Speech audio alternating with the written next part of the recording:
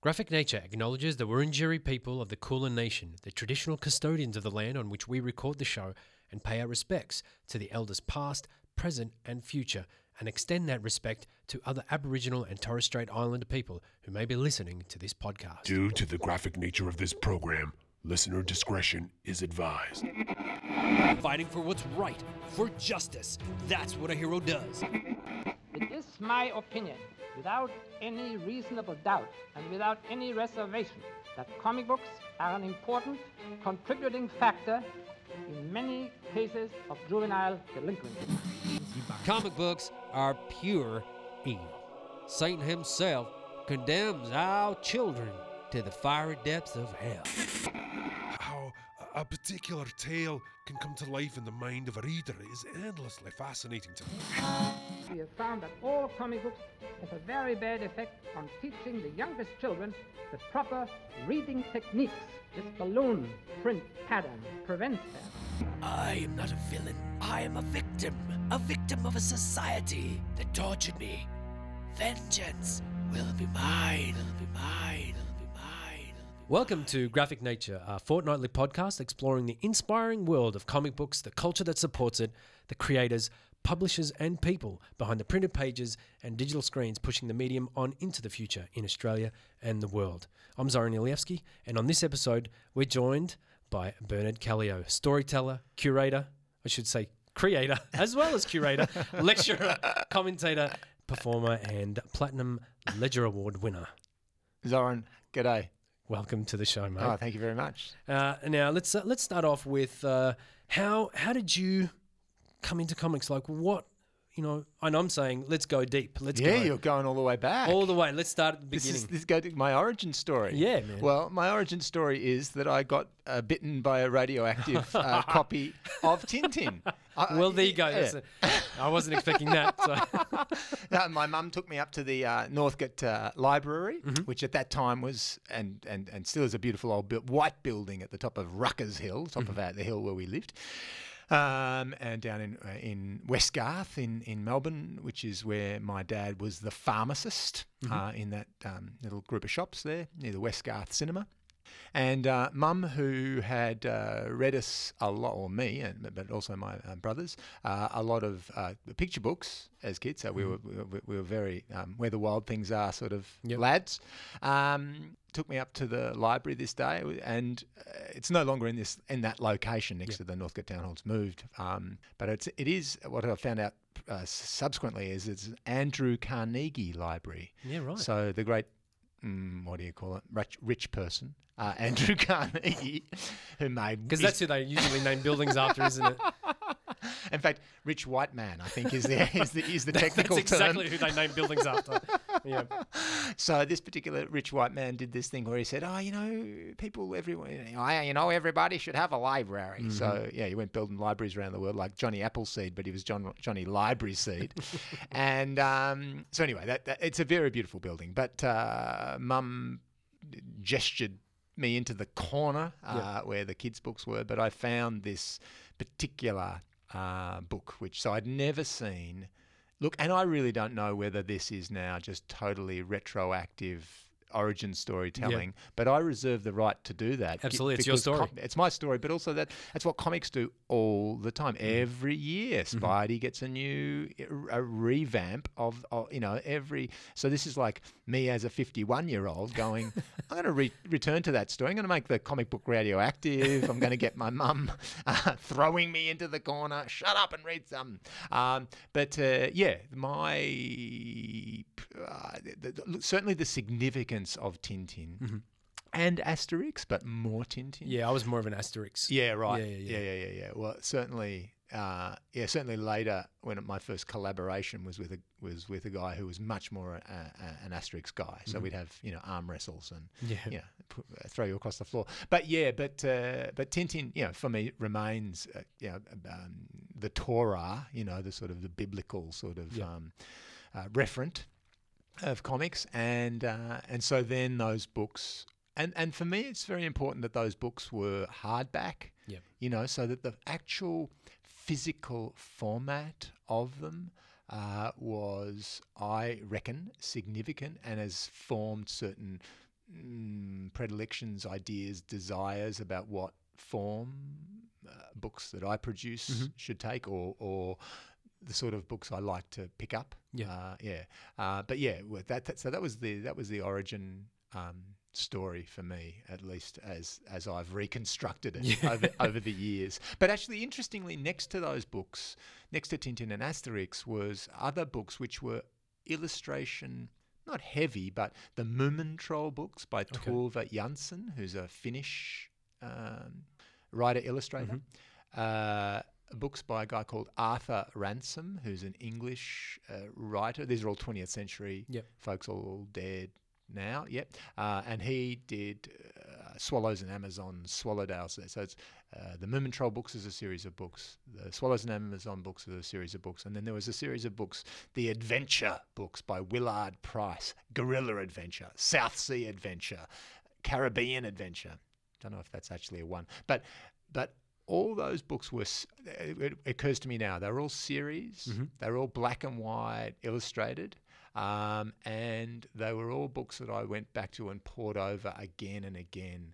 And so in my imagining of where my interest, desire, drive for comics come from, it's certainly located in that. I can really still see the shelving in that library.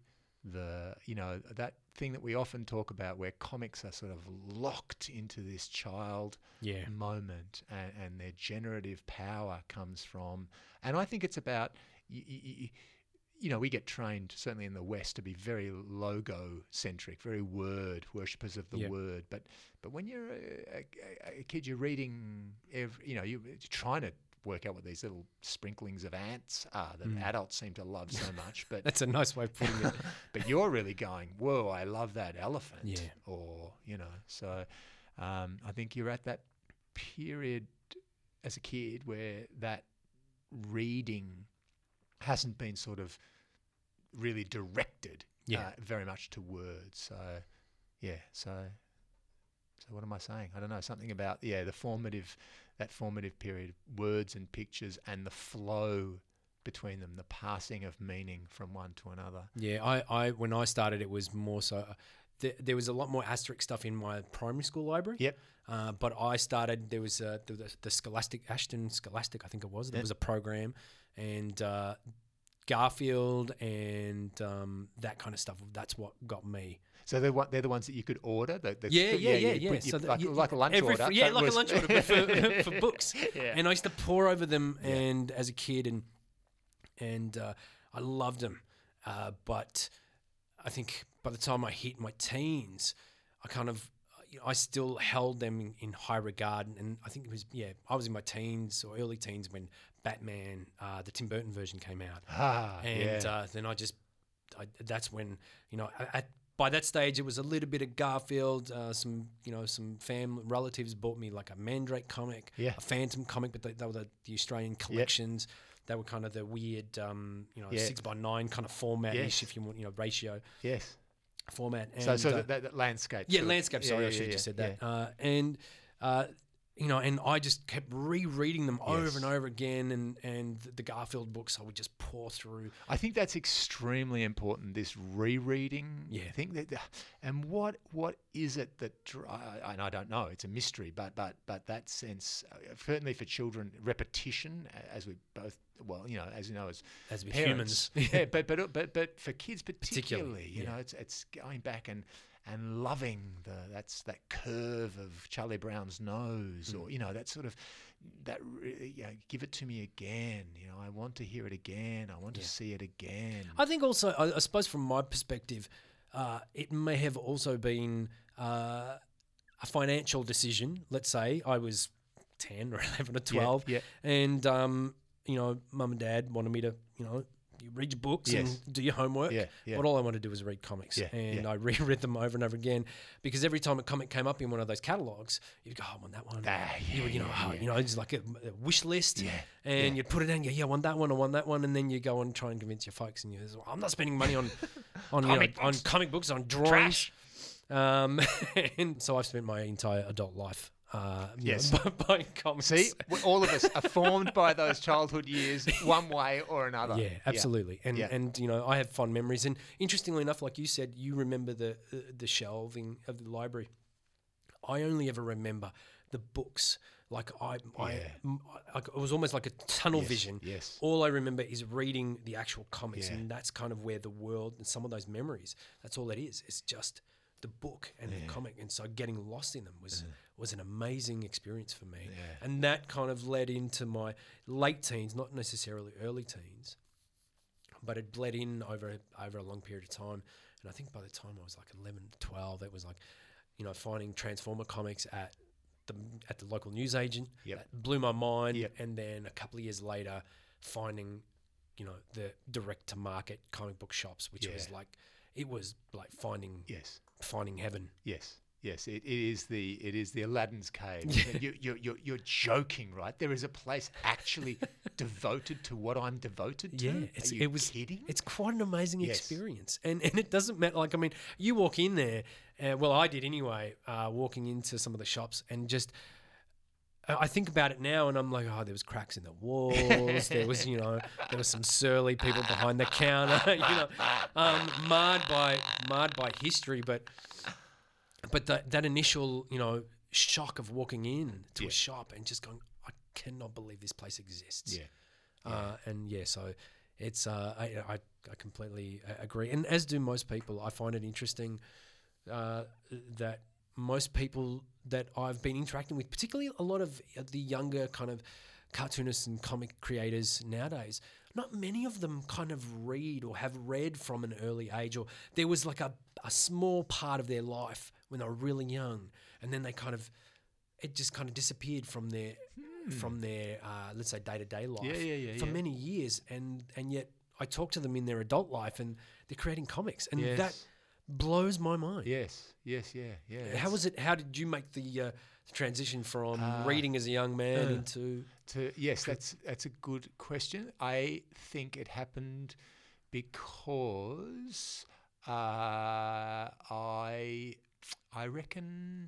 think it was seeing Star Wars when I was 9. So Star Wars came out when I was 9, and that's sort of, you know, in a way a terrible tragedy, because one is the most vulnerable to Star Wars as a 9-year-old. At that age, absolutely. It just absolutely, you know, transformed my religion. So before then I'd been going to church and being a Christian and blah, blah, blah with my family. And I flipped. I just went, okay, now it's Jedi doom, you know, and not consciously, but I look back now and I just went, that belief system has a lot of stories, and some of them are pretty fine, but this is such a better story.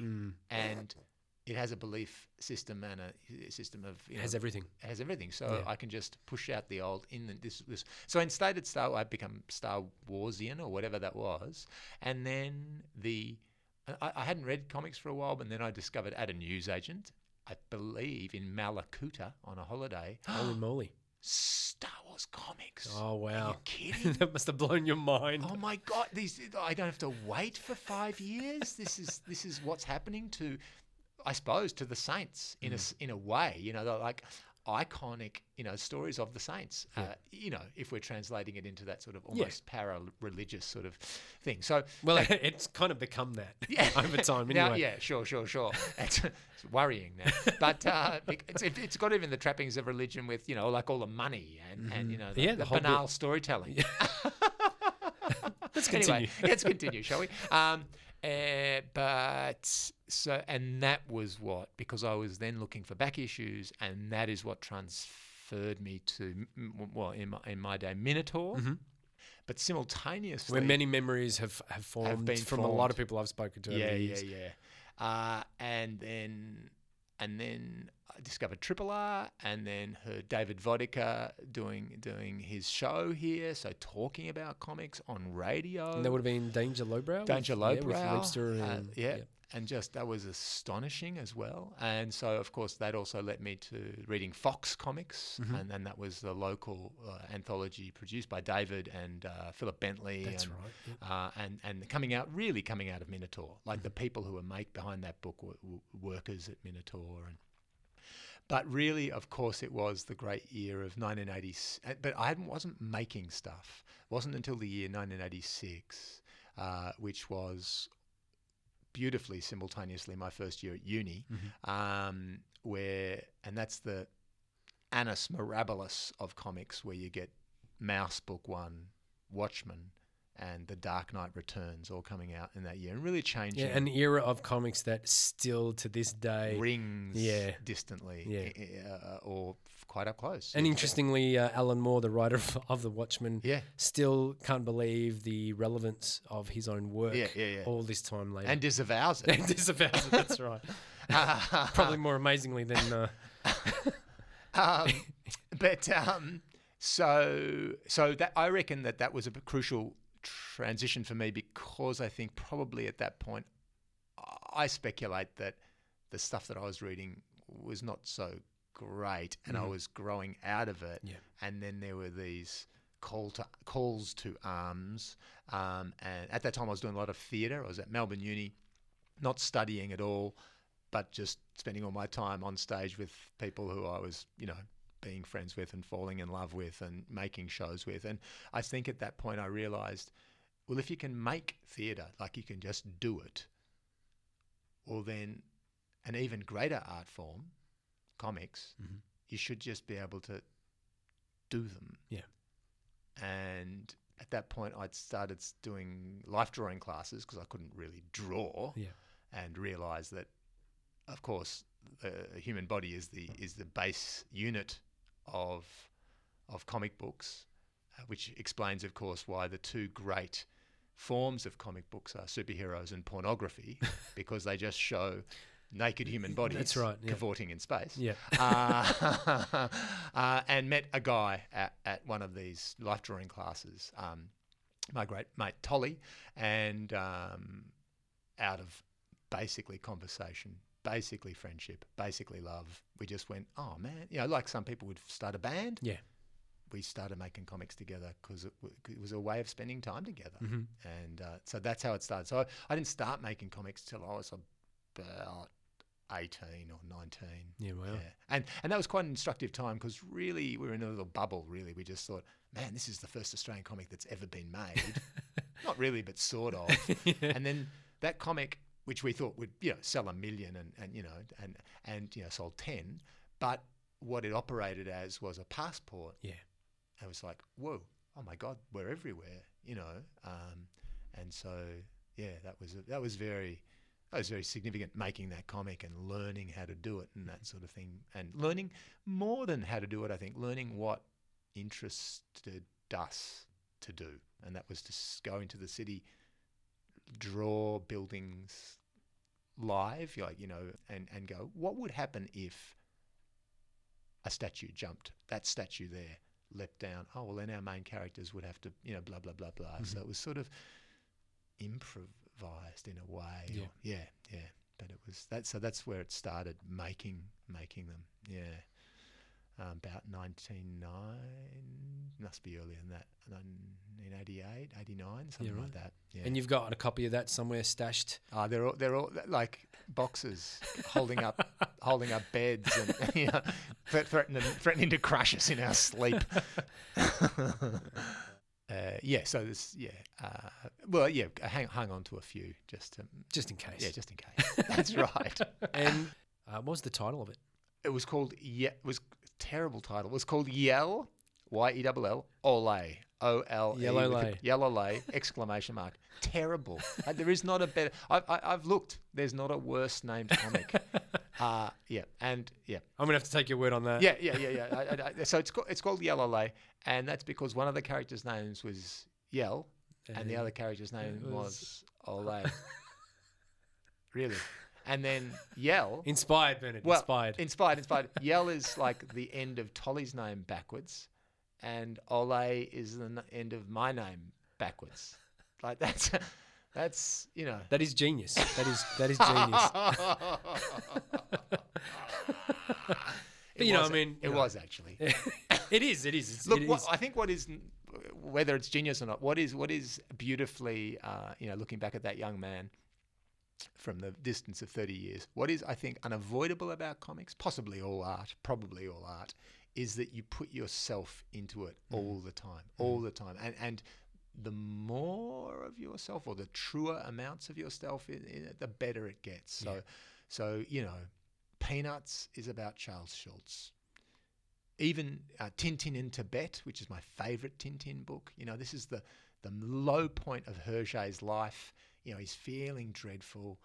He's breaking up with his wife. He's having this clandestine affair. He's feeling like there's too much work for him to do in the Tintin world, and he's troubled or tortured really by dreams of whiteness. The blank page. The blank page. He's terrified by them. And somebody, the ex-wife, the girlfriend, the psychologist, somebody says to him, you need to put that into the book. And of course it's Tintin in Tibet, so there are these great ice plains, snowfields of Tibet. And so what you see in that book, and it's a beautiful book, you know, he is reunited with his young friend Chang, who he first met in The Blue Lotus. And that's really, The Blue Lotus is the first book in the Tintin series where Hergé actually grapples with another culture. Like there's a lot of Chinese language in that book on the posters and stuff. And he first meets Chang in that story. Now, Hergé had actually met a person in Brussels called Chang, and this Chang guy, taught him all this Chinese stuff. Then whatever it is, 30 years later, he's lost Chang. Chang's gone back to China. He can't find him. So that book is actually about finding Chang, actually about this heartbreak that's going on. And I think precisely because of the non-literal, in the sense of non-text nature of comics, it's like Pat Grant, the great Australian comic book maker, says that the creator of Blue, and of currently of The Grot. Yes. That's right. Yes. 2 or 3 issues we've got out. He says that pen in your hand is a lightning rod. Really, it's a lightning rod for everything that's in you, all your feelings, or your thoughts, or your energy. I love that. I love that idea. And so every waver, every smile that you think that hasn't come out right. That character's slightly grimacing. You either rub it out or you go, no, let it stand. See where it takes this story. It's because that picture has to be read. It has to be read. It's all information, and so of course it's information about the maker. Be it full of fault, or full of flash cleanness. It's all betraying. It's all speaking. It's all telling the story. Yeah. You're listening to Bernard Callio here on Graphic Nature, and we'll be right back after this. Hey, thanks for listening. Hope you're enjoying the show. We are all over social media. Well, not all over it, but we've got a few. We've got Facebook, Twitter, and Instagram. Please jump on Facebook and like us if you're enjoying the show, as well as following us on Instagram and Twitter.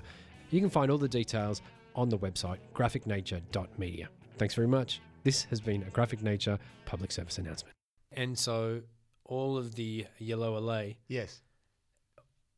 How much of that, and the lessons you learnt during that, how much of that has carried on through the years?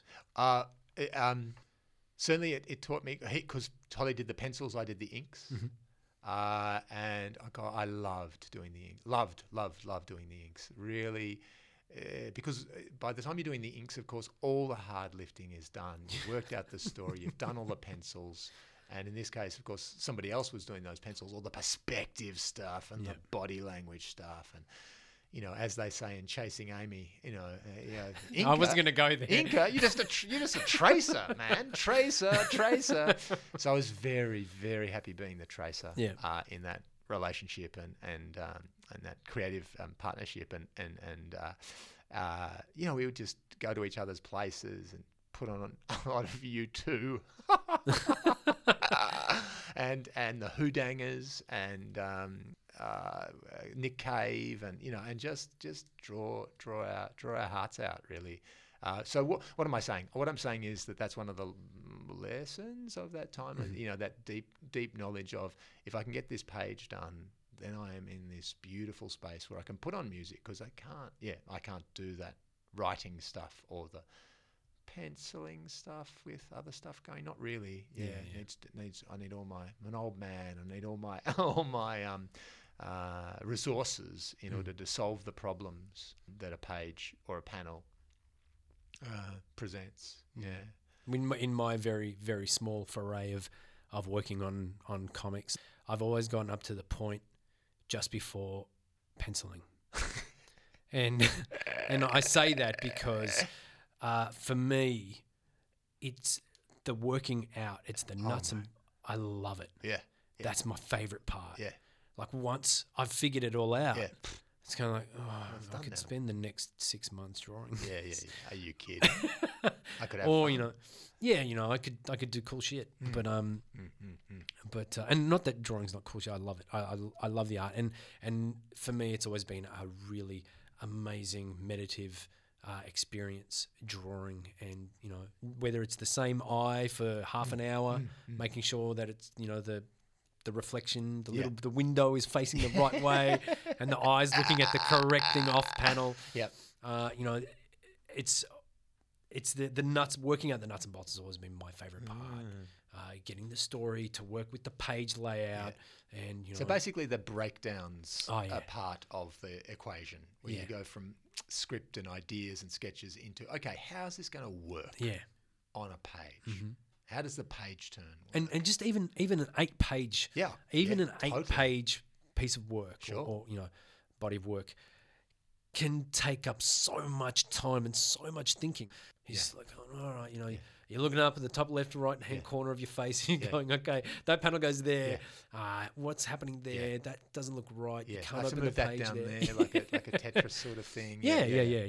Very much. I mean, I think I teach in schools, talk about comics in schools. I do want to talk to you about that. Yes. Okay, cool. Yes. And I just say all the time, this is way more complex than reading a book. It's way more complex, because comics, I say, should come with an advisory sticker on the front that says some assembly required, because you're putting together the arrangement of the page and the double page spread, and then the information in the box, and then you've got to slot together, slot A into slot B to make a little world out of, and the size of the lettering. I think, the simplest comic requires this enormous mental dexterity and skill and putting togetherness on the part of first of all, of course, the maker, but then the reader as well. And so I think that's one of my most fascinating things about, or what I found the most fascinating about comic books, is not only from, as you say, from the creator's perspective,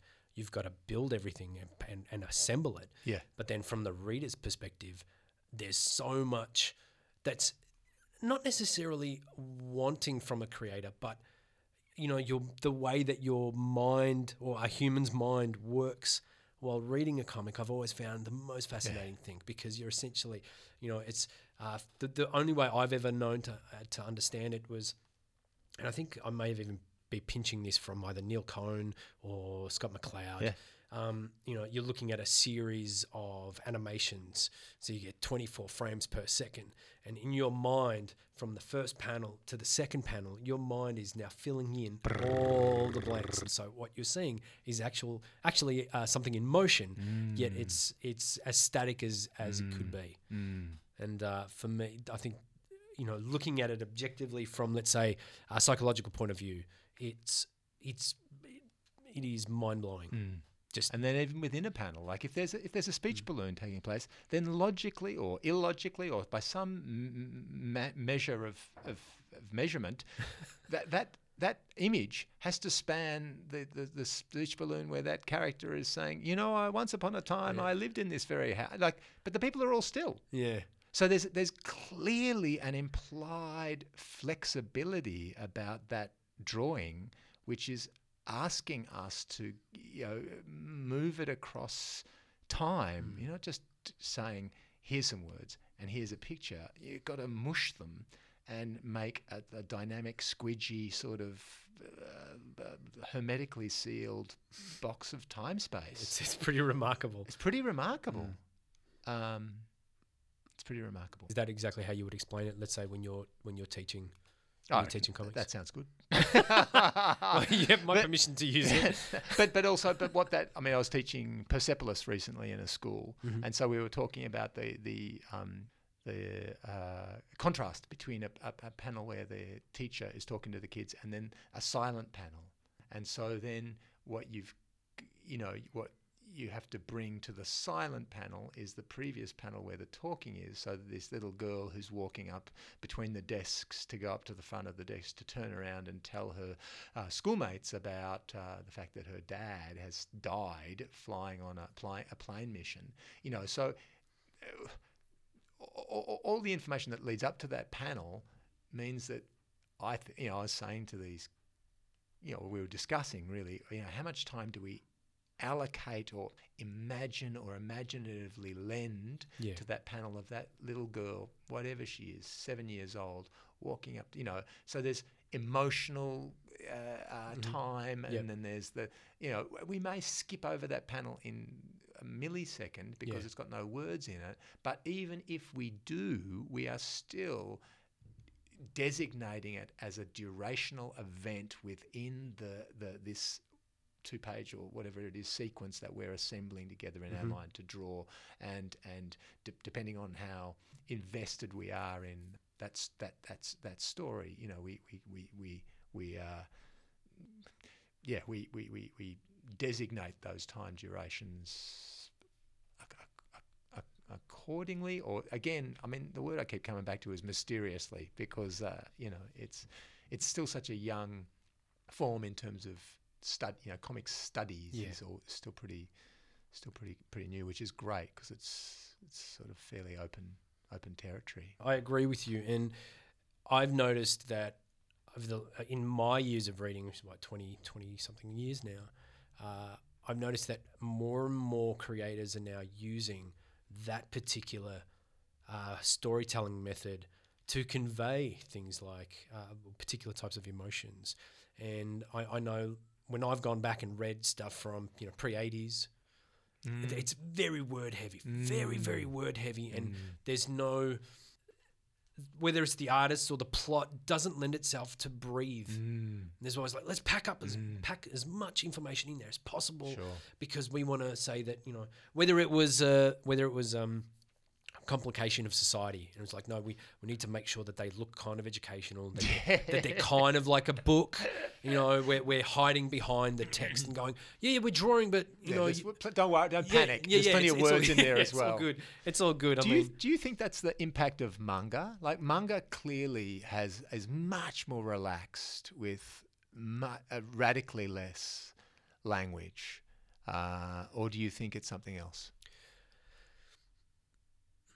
I think it's the maturation of the medium. I think over time, what's inadvertently happened is the people who are gravitating towards comics as, let's say, a medium or a field, or even as a commercial a viable commercial industry. People have been getting in there, and the quality of the storytelling is getting better and better and better and better. As with most things, in sports, the games get more strategic. The players get a lot fitter over time, and they're running back and forth across the field that people in the 70s or the 60s would never have been able to do that amount. They wouldn't have had the stamina, and so I think that's kind of the same kind of thing that's happening in comics over time. You're having different influences from different art mediums, and people then kind of coalescing them into their own work, and then someone reading that and in the future, or even harkening back and reading it and going, oh wow, that's really cool, I can incorporate that into my work this way. And I see a lot of that, and I'm not very well versed in manga as an offshoot of not offshoot, but as a genre of comics, I suppose I would say. I think they have a lot to do with where a lot of comics are going, like particularly art styles. And I don't know how big the correlation would be of the method and how they convey particular types of emotion, particularly sadness and things like that. They have, if I'm not mistaken, I might be talking out of turn, and for that I apologize. But they, when they interpret emotions in the physical drawing, so a character will take on a particular type of expression and things like that.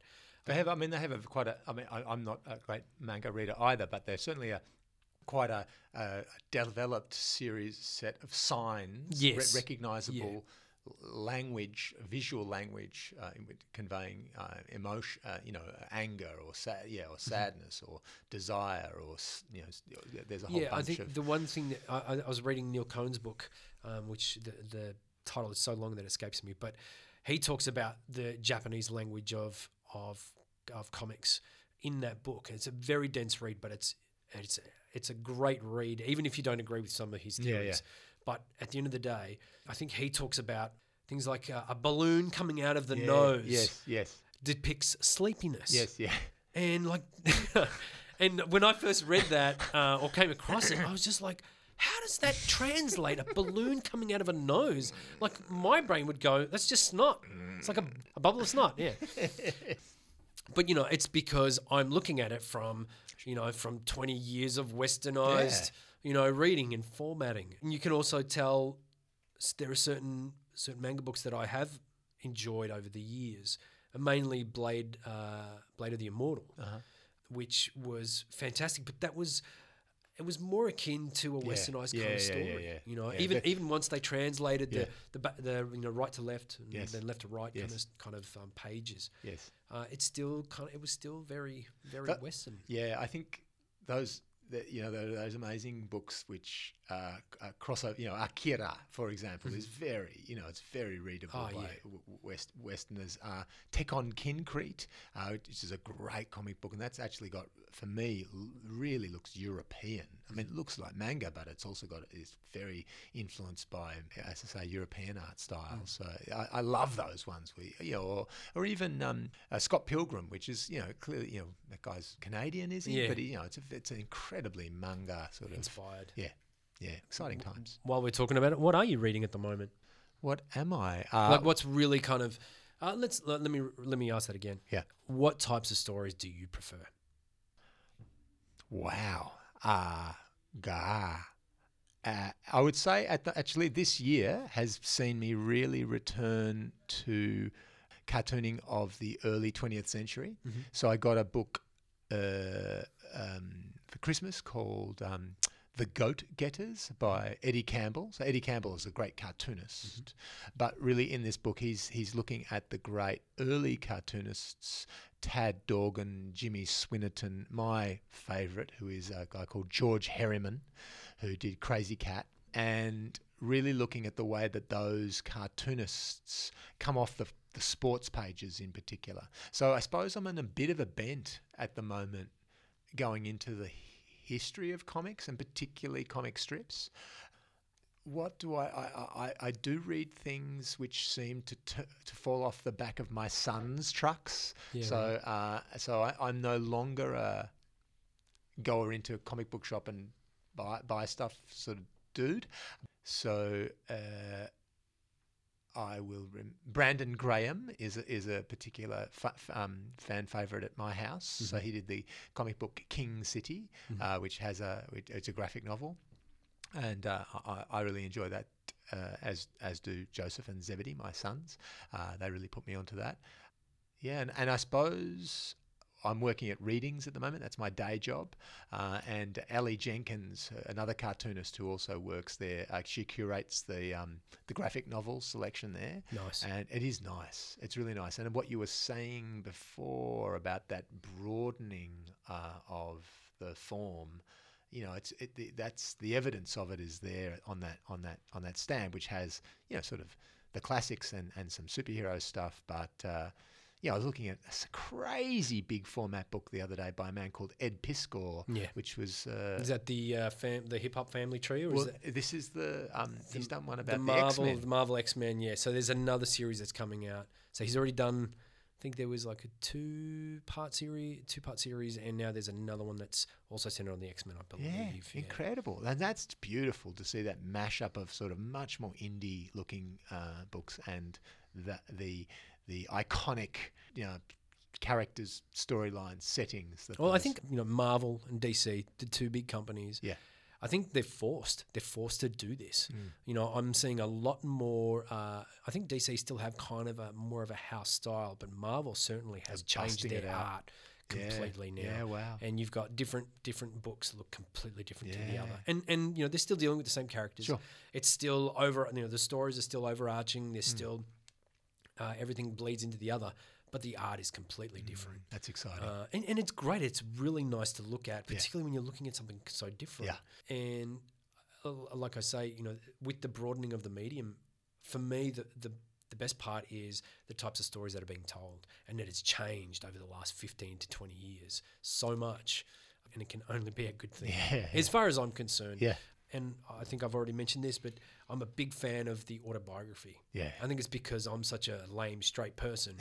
Everything's just, the fucking, 2.3 kids grew up, white Australia, everything's hunky-dory kind of thing. And, reading these stories of people going through some harrowing situations or through, dealing with things from their childhood or from their adulthood and working things out. And they may not even necessarily be, where they want to, but they're in a damn better place than they were when they start the book. Yeah. Are so fascinating and amazing. And for me, and I think I've said this before, I certainly have said it to many people I've spoken to, I find that so brave. Yeah. It is one of the bravest things that any creator could do is put their thoughts and their trauma on the page.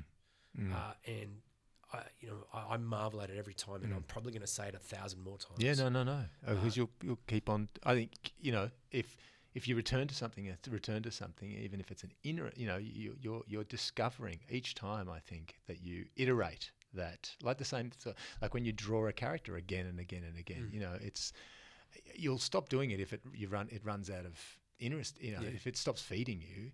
What was I going to say there? I was going to say that, of course, the great comic Mouse is an autobiographical comic. He's telling the story of himself growing up. When he was talking, in that book specifically, and I read that as an old, I was going to say old man, but I read that as a young man.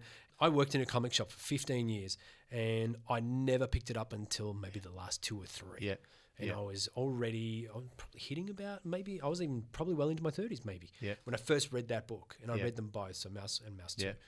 And I bawled my eyes out when he was talking about his father passing away and what his father went through. It was his father. Yeah. His father. Talking about all the stuff in the Holocaust. Now, I'd seen movies before about the Holocaust. And, I understood the trauma of it. But yet reading this comic book where you had, the Jewish as the mice and the Germans as the tigers, and I can't remember the Russians. The Russians? The Russians, but the Americans are dogs. That's right. And the French are Were they frogs? I think so. I think they were frogs. The British are fish. But it was amazing. Like, I'm reading this thing, and I'm his father's recount. Well, he's recounting his father's recount of what he went through in the camps, and I'm just like, I can't. But what am I doing? Yeah. Why are my eyes leaking? This is ridiculous, But it was such an immense emotion to feel while reading a book, and so I think since then, it was quite amazing. To experience. And that's, I've always known that comics could do that. Yes. But up until that point, I never really understood it. And since then, I've read so much other stuff that akin to those types of stories where it is, your heart bleeds for the characters for in the stories. A mouse on a page. Or a young boy who's, coming of age story who was abused, or a young female who went through an eating disorder, or the Jeffrey Dahmer's friend, who observes, the serial killer as a young man, and just the sort of the creepiness of Bakderf's drawings, and the sort of the unsettling nature of that graphic novel. I think Robert Crumb really divined some very strong signposts, I guess, for creators. There when he went straight to the id, and he was just depicting, in a sort of a still it's not unflabbergasting. It was flabbergasting the degree of rawness that he was, prepared to draw, put on the page of, like, this is what's in here. Flomp. Yeah, so that was I think he broke. Well, he broke something. Well, you talking like that reminds me of Ivan Brunetti. Yeah. And I find his work incredibly confronting for me personally. Just the depictions, and let alone the depictions of himself. Yes. A lot of his work is just beyond, my scope of comprehension sometimes, because I think I read an interview in Comics Journal years ago, and I may even have a copy of it somewhere at home, but it was a one-page panel, and he's just drawn himself over and over and over and over again in this, like, a sadomasochistic kind of version, where in one he's masturbating while another version of himself is slitting his throat, versus just so full on. Yeah. It's just, and it's a comic book. So don't they read the first word? It's supposed to be comic. God forbid that Darren Hinch ever saw that. Yeah. Well, this is why, of course, Crumb never came to Australia, because he was going to come. He was going to come to Graphic, and then someone up there in Sydney, some Daily Telegraph person said, we're getting a pornographer to come to our country, I have nothing to say to that. It's absolutely ridiculous. I've had conversations in the past around, telling people about comics, and they go, aren't they for children? Aren't they for kids? And I'm sure everybody who reads comics as an adult and understands that the medium is so much more than even back then, even when I was a kid, even when you were a kid, comics were so much more than that. And now they're... But I would argue that they are still, and this is the tricky thing about comics, they are simultaneously for children, like not just the ones for children, but there is that what they speak to inside of us is, not the child within or anything like that, but they speak to a way of apprehending narrative. So, it's as though through your adult eyes and your adult apprehension, you are drinking deep of this mode of delivery of story, which there's an openness inside of you, which goes, give me a story in that way, through that mode. Tell me about incest and murder and Holocaust, but tell it to me through this way that opens me up. I think so. There's the rub, I think, of comics are for kids. And I understand, and in fact I probably would agree with you. The idea that comics are essentially the oldest form of storytelling, of course, apart from song. I'm with you. We're in a cave. There's pictures being scrawled on a wall by the What are you thinking? person. You're thinking pictures. Yeah. You don't think in words. Well, although it's come to my attention that there are parts of the human race that only think in words, or find it hard to think in pictures. Who? Well, I'm trying to remember the logocentrics. No. I'm just trying to think of the word. See, you can't think of the word. Because I think in pictures. Because you think in pictures. Yeah, just draw it for me. Hang on. I'm gonna cheat, and I'm just gonna look at as McLeod says, and other people say, I think, we've got that beautiful illustration of the beginnings of cartooning, I would call it, visual communication. Who? It is aphantasia.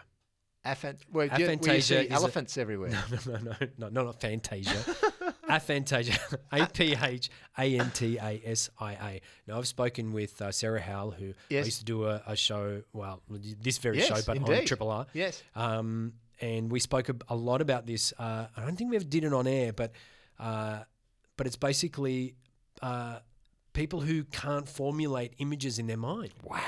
And the definition that's up here is most people can readily conjure images inside their head, known as their mind's eye. But aphantasia is the inability to visualize mental images.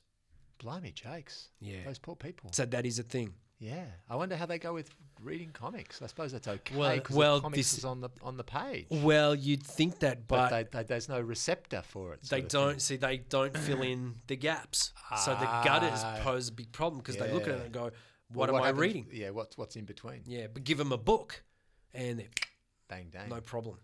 But with a book, you're still making images in your mind all the time. Well, this is the thing, right? So as visual people, we can't understand how that works in their mind. And so you need to, only an aphantasic, I don't know if that's the word for it. But please don't burn down the building. Yeah. But they see things in a completely different way. And without image, it took me a long time to wrap my head around it. But there are people out there that can't do it. Yeah. Wow. And you think, how is it possible that you could read a comic? And yet, when for a long time, I knew someone who would always look at me and go, comic books, what are you reading? That's garbage. What are you doing? And they're not understanding. President of the aphasic community. yeah. Well, pretty much. That's kind of how it worked out, except for the president part. But yeah, it was such a strange thing of coming to terms with, okay, so that's why we don't see eye to eye on this, because your mind works completely different. Wow. Yeah. That's pretty far out. It's pretty far. It's pretty far out. So yeah, it's that whole aspect of comics and the way that people can associate with this childlike openness is remarkable, and I do agree with you in that sense. I think the other interesting thing about people's comic book stories is, especially in comic memoirs, you often get a kid who gets a whole bunch of comics when they are sick. Yes. So the parent or the carer brings them a stack of Mickey Mouse or whatever, and a few comic book makers make some mileage out of this idea that when you're sick, you're in this sort of feverish, half-conscious, liminal sort of mode of thinking, and that some of them talk about this space where you may be in the world of words by that stage, but because of this sort of state that you're in, this sort of mixed up state, that they fuse somehow in some. That's interesting. Yeah, I think so too. I know. An old teacher of mine similarly went through. He was a very sickly child. Read comics the rest of his life. Yep. I thought you were about to say read comics, cured. Well, I don't know, but it formed quite a large part of his vocabulary as well. Yeah, very smart man. World. And I've often advocated for comics to be able to teach people, and actually going back to what I wanted to say earlier is that openness of the medium to be able to in fact impart information to anyone, and the reason why I'm constantly banging on about them. From the aspect of the oldest medium on the planet to educational, the ability to educate people is, the connection. I think it was Scott McLeod or Neil Cohen. I can't remember. It was, one of the academic guys. basically any time you open up a brand new piece of furniture, you're reading a comic book in there. It comes with a comic book. No, the IKEA comics. Yep. When you get your car, Yeah. there is a comic book Yeah. in the dashboard. Yeah. You know, When you get in the plane. when you get in the plane, Just in case the whole thing comes to pieces. There's your comic There's your book. comic It's that's telling gonna you how to save get your out. life. Yes. And it's so, and people just there's no. They have this separation about it. It's like, well, that's not a comic book. It's an instructional pamphlet. It's like, well, yeah, but really, you're looking at images and you're reading the text and you're melding them in your mind to impart information to you. Yeah. So if you look at it in any other way than a comic book, you're actually wrong. That's right. You're wrong. I said it. You're wrong. You're wrong, and I happen to be right in this case. Yeah. Yeah. Yeah, it's great. So yeah, I have a big, this podcast, just case in point, really is just my affinity for the medium, and I love it. And so I do always take offense when people look at me strangely, or and what are you doing that for? Well, that's weird. Isn't that for kids? It's like, yeah, and adults and elderly people.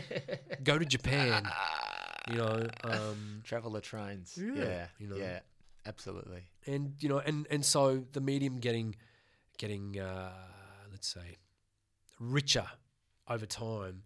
And sure, you're going to have your commercial whiz bang, blah blah blah, coming out of America, and some of that stuff's really good. Yeah. And if you dig deeper, you find some really remarkable work, not only from the independent guys, but from some of the smaller companies that are now starting to pop up, which is amazing. Yeah, it is amazing. It is amazing. And what you think, I suppose, or hope is that, and I suppose, the Glom Press guys are an example of this, that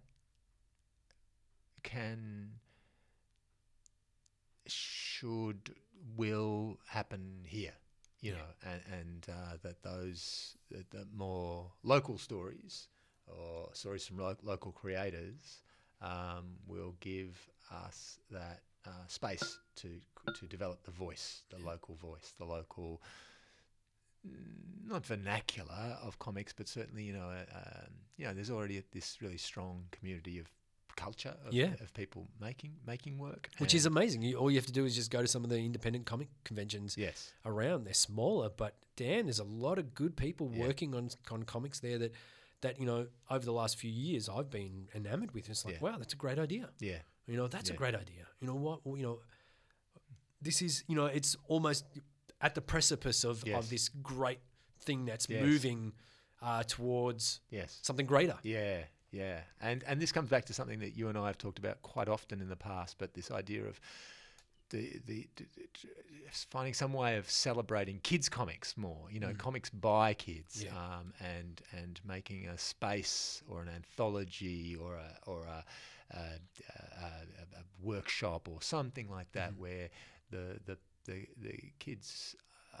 I find most kids are up for drawing comics, but there are some kids for whom it's just like, oh my gosh, they're already there at 10. Yeah.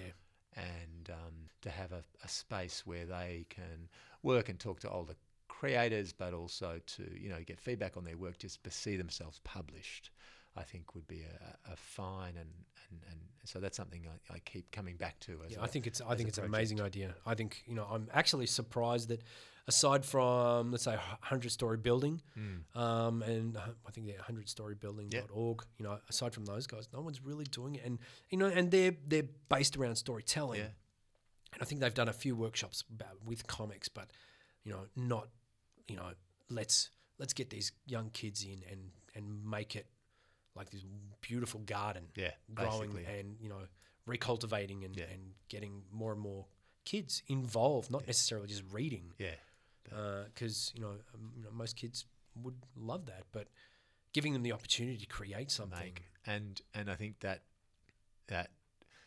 feedback, help, support of okay, so why is this page not working? Wait a minute, if we took this panel here and put it there, if we